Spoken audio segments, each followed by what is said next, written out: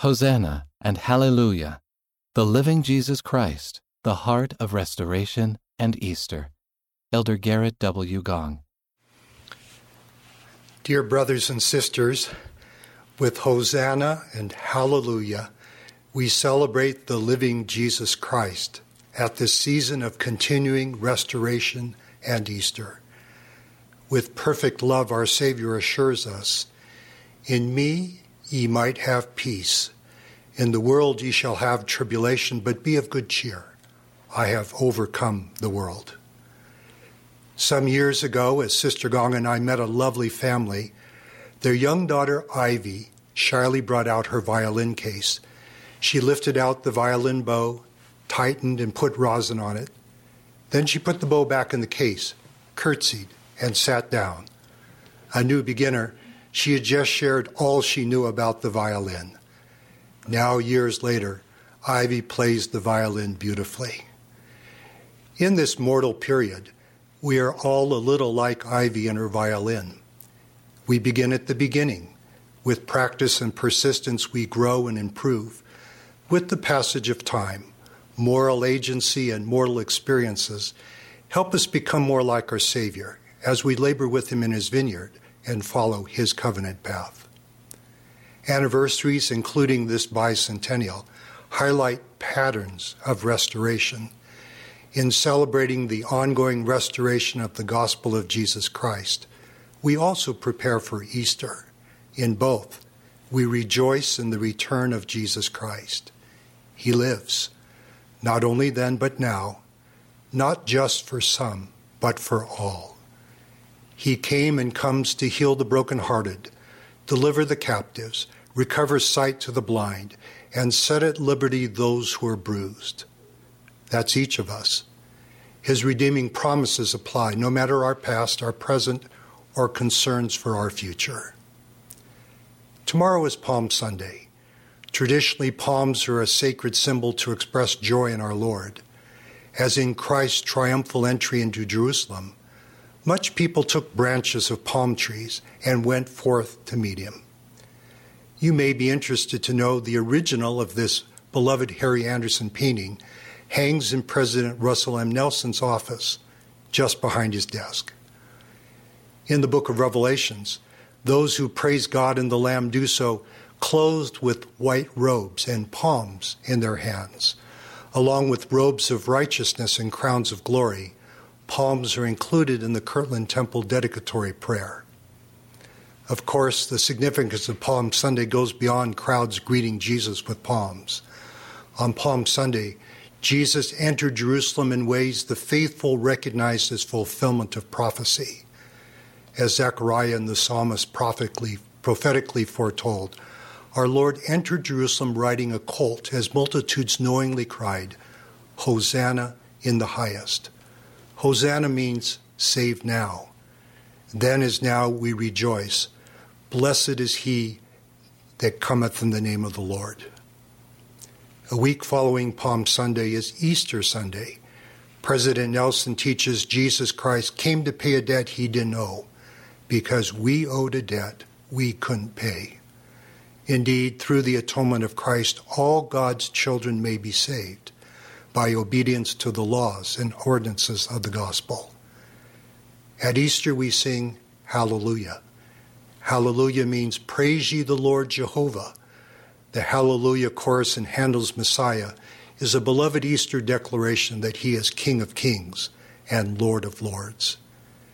The sacred events between Palm Sunday and Easter Sunday are the story of Hosanna and Hallelujah. Hosanna is our plea for God to save. Hallelujah expresses our praise to the Lord for the hope of salvation and exaltation.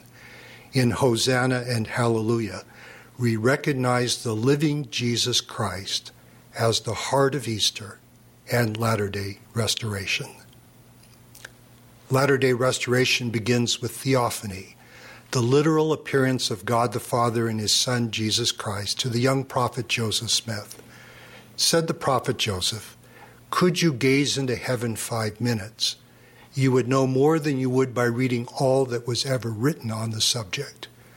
Because the heavens are again open, We know and believe in God the Eternal Father, and in his Son, Jesus Christ, and in the Holy Ghost, the divine Godhead. On Easter Sunday, April 3rd, 1836, in the early days of the Restoration, the living Jesus Christ appeared when the Kirtland Temple was dedicated. Those who saw him there testified of him in complementary contrasts of fire and water. His eyes were as a flame of fire. The hair of his head was white like the pure snow. His countenance shone above the brightness of the sun, and his voice was the sound of the rushing of great waters, even the voice of Jehovah. On that occasion, our Savior declared, I am the first and the last. I am he who liveth. I am he who was slain. I am your advocate with the Father. Again, complementary contrasts, first and last, living and slain. He is Alpha and Omega, the beginning and the end, the author and finisher of our faith. Following the appearance of Jesus Christ, Moses, Elias, and Elijah also came. By divine direction, these great prophets of old restored priesthood keys and authority. Thus, the keys of this dispensation are committed within his restored church to bless all God's children.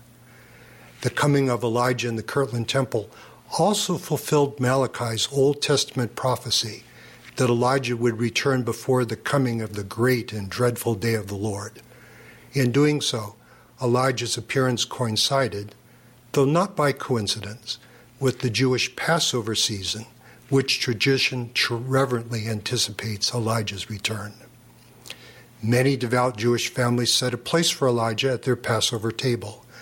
Many fill a cup to the brim to invite and welcome him, and some, during the traditional Passover Seder, send a child to the door, sometimes left partly open, to see if Elijah is outside, waiting to be invited in.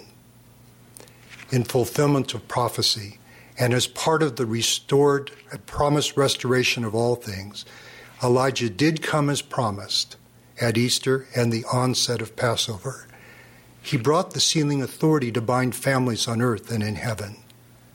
As Moroni taught the prophet Joseph, Elijah shall plant in the hearts of the children the promises made to the fathers, and the hearts of the children shall turn to their fathers. If it were not so, Moroni continued, the whole earth would be utterly wasted at the Lord's coming. The spirit of Elijah, a manifestation of the Holy Ghost, draws us to our generations, past, present, and future, in our genealogies, histories, and temple service. Let us also briefly recall what Passover signifies. Passover remembers the deliverance of the children of Israel from 400 years of bondage. The book of Exodus relates how this deliverance came after plagues of frogs, lice, flies, the death of cattle, boils, blains, hail and fire, locusts, and thick darkness.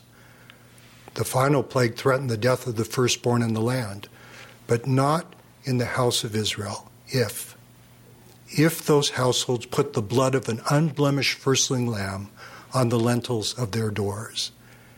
The angel of death passed by the houses marked with the symbolic blood of the lamb. That passing by, or Passover, represents Jesus Christ ultimately overcoming death.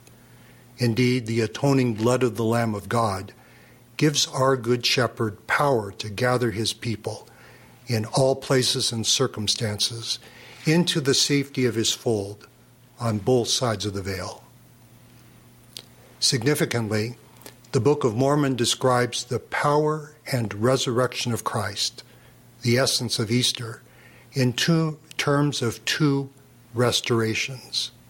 First, resurrection includes physical restoration of our proper and perfect frame. Every limb and joint, even a hair of the head, shall not be lost. This promise gives hope to those who have lost limbs, who have lost ability to see, hear, or walk, or those thought lost to relentless disease, mental illness, or other diminished capacity. He finds us. He makes us whole. A second promise of Easter and our Lord's atonement is that spiritually, all things shall be restored to their proper order. This spiritual restoration reflects our works and desires. Like bread upon the water, it restores that which is good, righteous, just, and merciful. No wonder the prophet Alma uses the word restore 22 times, as he urges us to deal justly, judge righteously, and do good continually. Because God himself atoneth for the sins of the world, the Lord's atonement can make whole not only what was, but what can be. Because he knows our pains, afflictions, sicknesses, our temptations of every kind, he can, with mercy, succor us according to our infirmities. Because God is a perfect just God and a merciful God also, the plan of mercy can appease the demands of justice. We repent and do all we can. He encircles us eternally in the arms of his love. Today we celebrate restoration and resurrection. With you, I rejoice in the ongoing restoration of the fullness of the gospel of Jesus Christ. As began 200 years ago this spring, light and revelation continue to come forth through the Lord's living prophet and his church called in his name, the Church of Jesus Christ of Latter-day Saints, and through personal revelation and inspiration by the supernal gift of the Holy Ghost. With you, at this Easter season, I testify of God, our eternal Father, and his beloved Son, the living Jesus Christ. Mortal men were cruelly crucified and later resurrected, but only the living Jesus Christ, in his perfect resurrected form, still bears the marks of crucifixion in his hands, feet, and side. Only he can say, I have graven thee upon the palms of my hands. Only he can say, I am he who was lifted up. I am Jesus that was crucified. I am the Son of God. Like little Ivy and her violin, we are in some ways still beginning. Truly eye hath not seen, nor ear heard, neither have entered into the heart of men the things which God hath prepared for them that love him. In these times, we can learn much of God's goodness and our divine potential for God's love to grow in us as we seek him and reach out to others. In new ways and new places, we can do and become, line upon line, kindness upon kindness, individually and together. Dear brothers and sisters everywhere, as we meet and learn together, your faith and goodness fill me with a sense of gospel adventure and gratitude.